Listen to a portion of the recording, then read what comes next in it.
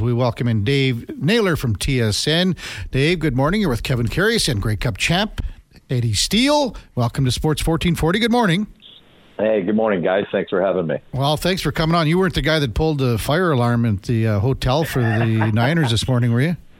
I was certainly not. One of my goals in a media career is never to be the news at an event. I actually was reminded this. Was that this before the Bills-Steelers playoff game? I went down to just the field level to just kind of check out the wind, because that stadium, it kind of swirls a bit, and just kind of get a sense of it.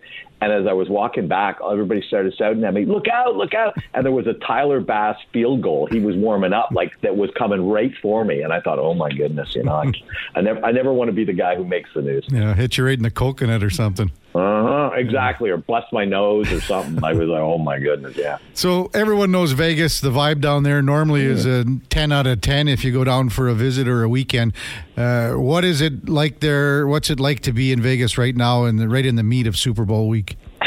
I think what Vegas and the NFL have in common and why they're a perfect match is like the grandiose of it. And look, everybody knows the Super Bowl is just kind of overwhelming if you've ever been to one or I don't even have to go to the game. Just Super Bowl week is overwhelming and everything is so big and grand. The NFL does everything that way. The combine is huge. The NFL draft has mushroomed into this monster from, the event they used to have just in Radio City Music Hall. And that's kind of what Vegas is. And, the media party this week, it was at the Formula One barracks. It was such a big party. You couldn't see from one end to the other end of it. You had Vegas-style performers around. There's an Elvis performer going on all night. There's a very Vegas feel to everything. But, trying to measure the crescendo or the peak of these things is always very difficult on a Friday morning because, of course, Friday night, Saturday night becomes where it kind of takes it to a whole level. So we're still waiting to see where this one's going to land. Dave, sticking with the Super Bowl theme, what are some of the key stories you've picked up throughout the week? Well, I think the biggest storyline I think that has become is the idea that the Chiefs are sort of the underdogs. Well, they are the underdog, and they've been the underdogs 3 weeks in a row. You think about it. Patrick Mahomes is 28. He's won 2 MVPs. They're back at the Super Bowl. They're trying to win 3 in 4 years and all this. And yet, here they are. The Chiefs have got to sort of overcome these doubts because the Niners are the favorites. And I think they, as Mahomes said proudly on opening night, I never feel like an underdog. But it's funny because this isn't the Chiefs team of a year ago. They don't hang 30 points every week. They were a middle-of-the-pack scoring team. They're a really good defensive team. And Patrick Mahomes, had in the regular season, among qualified quarterbacks, the shortest average distance of target in the NFL, less than 7 yards, right? He throws the ball at or near the line of scrimmage far more often than he throws it downfield. So I think it's kind of people trying to realize what the Chiefs are, what they aren't, and then trying to figure out whether that's good enough to win a Super Bowl against, a team that I think people had their eyes on all season, was one of the classes of the NFL this year, start to finish, a little low in the middle of the season. And I think, just at the time that people were willing to give up, or I don't say willing to give up. I feel like Brock Purdy's in this situation where when you're a 7th-round pick, when you don't have the skill set of some of the elite quarterbacks in the league, it doesn't take very long for people to say, well, he was never the right quarterback for this team. When you're picked in the 7th round 2 years ago, nobody expects you to be in the Super Bowl. That's not the ascension plan for quarterbacks that are drafted that way.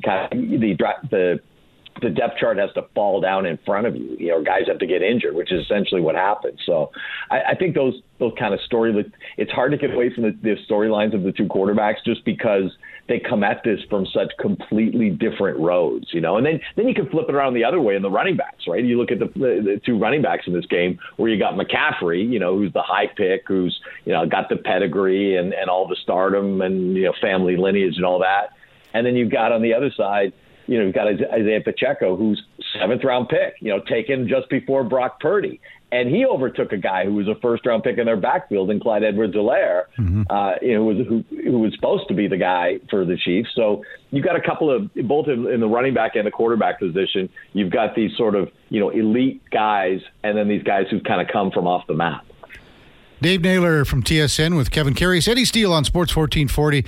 You did touch on Brock Purdy a little bit, Dave. Where are you with Brock Purdy and the respect factor? I mean, his numbers and everything else better than a couple dozen quarterbacks in the league, but still just no respect. What do you make of that kind of angle going into Sunday? Well, quarterbacks are always fascinating debate topics because people talk about them. And I'm going to steal this line because I once had a chance to interview Archie Manning. And he used a line that I use over and over and over since. He said, they're not golfers and they're not tennis stars. They're not. This is not a solo sport. And I think that's where, like in the case of a Mahomes, I mean, people would look at him statistically and say, well, this is his worst year of his NFL career.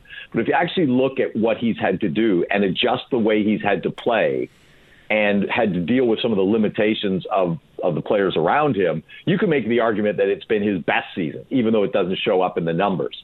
And in the case of Brock Purdy, I think you have this sense that he's good enough to win a Super Bowl with a good team around him. And it's almost like, his job is to not screw it up, as opposed to a guy who, rises, the talent around him rises because of his presence. I mean, I think that's the thing. So it's always been like, you could almost look at this season and say, Patrick Mahomes is great, but is the team around him good enough to win a Super Bowl this season?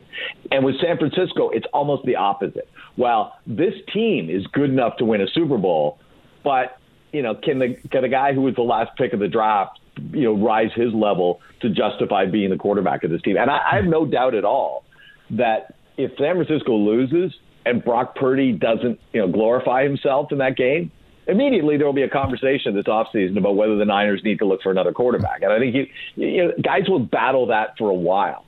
And I think that's still, even as remarkably as he played in the second half of that game against Detroit. I mean, doing things that, maybe we don't think of Brock Purdy doing, like, tucking the ball and running it in situations like that. I still think there's that skepticism about him, and the idea that, he's more the product of his team or his system or his head coach, than he is a frontline starting quarterback, even though he was in the MVP debate or conversation for most of this year. We're talking all things football, NFL, CFL with Dave Naylor from TSN. Now, Dave, let's shift this conversation a little more to my backyard here. Mm-hmm. With the CFL offseason, were you, I don't want to say surprised, but Brady Oliveira left some money on the table from a couple of different organizations to sign back in Winnipeg. Were you expecting that? No, I wasn't.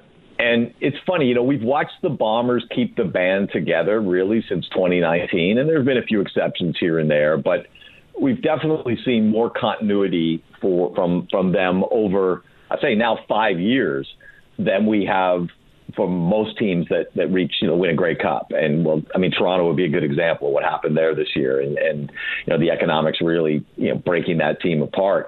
And I thought this was the year that Winnipeg was really going to have to deal with that. And I honestly, if you asked me a week ago, I thought there was a chance they could sign Dalton Schoen. I thought there was very little chance they'd sign Brady Oliveira. And I don't think the Bombers knew they were getting both back until, maybe, the morning this week when those deals happened. I'm trying to remember what day that was. I think it was Wednesday. Yeah. In conversations with people in Winnipeg, that there was a sense that they were, I want to say they assumed they were losing those guys, but they were preparing to deal with losing those guys. It was not just hey, these deals are done, let's wait till Wednesday and announce them. No, this came down to the wire for both of them. And I think ultimately for both guys, there was just the notion of don't screw with Happy.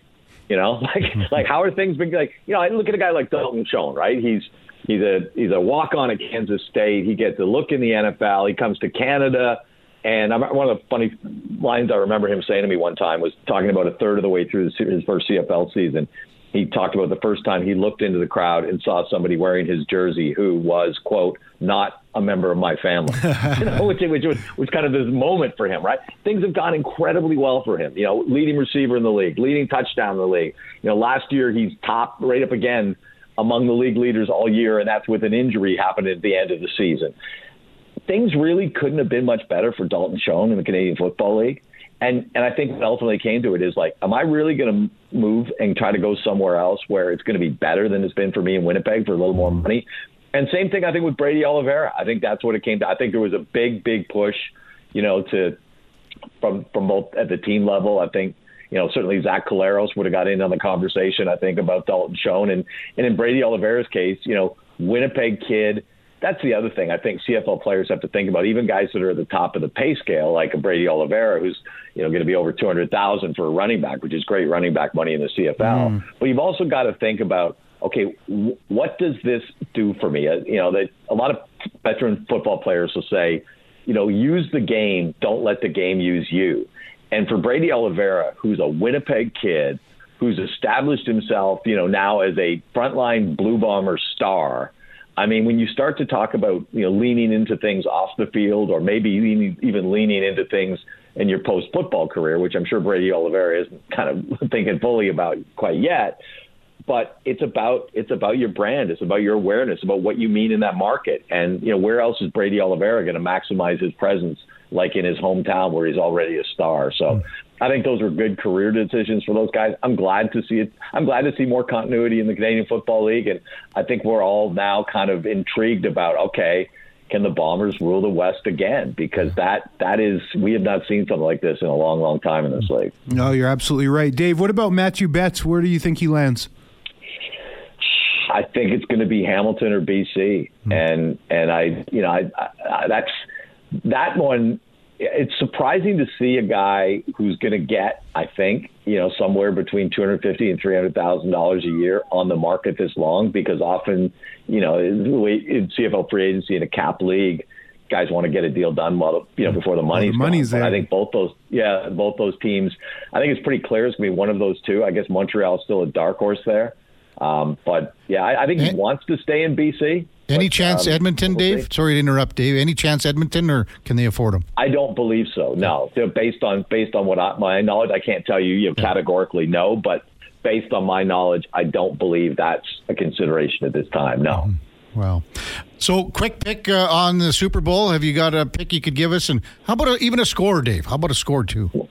Well, somebody asked me one this morning, and I popped out a score, so I better be consistent. I said Kansas City 20-16, and look, I was one of those people who studied the Chiefs at the end of the season. I mean, it's a team that lost, 3 or 4 in December, and I don't think they scored over 20 points in any of them, But here's the weird thing about the Chiefs, right? All along, even if you look at the end of the season, they have the number 2 defense in the NFL. Okay, so that's good enough to win a Super Bowl.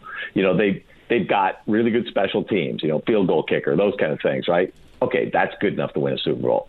They run the ball pretty well with Isaiah Pacheco. Okay, that's probably good enough to win a Super Bowl. So now we're down to, can Patrick Mahomes throw the ball well enough for them to win a Super Bowl? Well, if that's the only question you're asking about Kansas City being capable of winning a Super Bowl, then they can win a Super Bowl. And I picked against them in Buffalo. Didn't have a strong feeling on that one, but I kind of leaned Bills. I had a very strong conviction that I thought Baltimore would beat them. And I thought they outcoached Baltimore. And, in football, it's always about trying to get your opponent to go away from what they do well and go to other places. And if you look at what Kansas City did in that game, I mean, what did Baltimore do all season? They run the ball and they throw it to tight ends, and they forced them to go away from those things, just the way the game script was. And the Ravens kind of panicked. And I thought Kansas City outcoached and outplayed them that game. And Mahomes was flawless in the first half. So all of that to say, I am not going to pick against Kansas City for the third straight week. They're underdogs for 3 straight weeks in a row, which is, when Patrick Mahomes is your quarterback and you're the defending Super Bowl champions, that's not something you expect. I just think he's a winner, and I think they're going to win on Sunday, 20-14. Hey, Dave, thanks for your time. Appreciate it. I know you're busy down there. Enjoy the next couple of days, if you can, a little bit in the game on Sunday. Thanks for this. My pleasure. Thanks so much for having me, guys.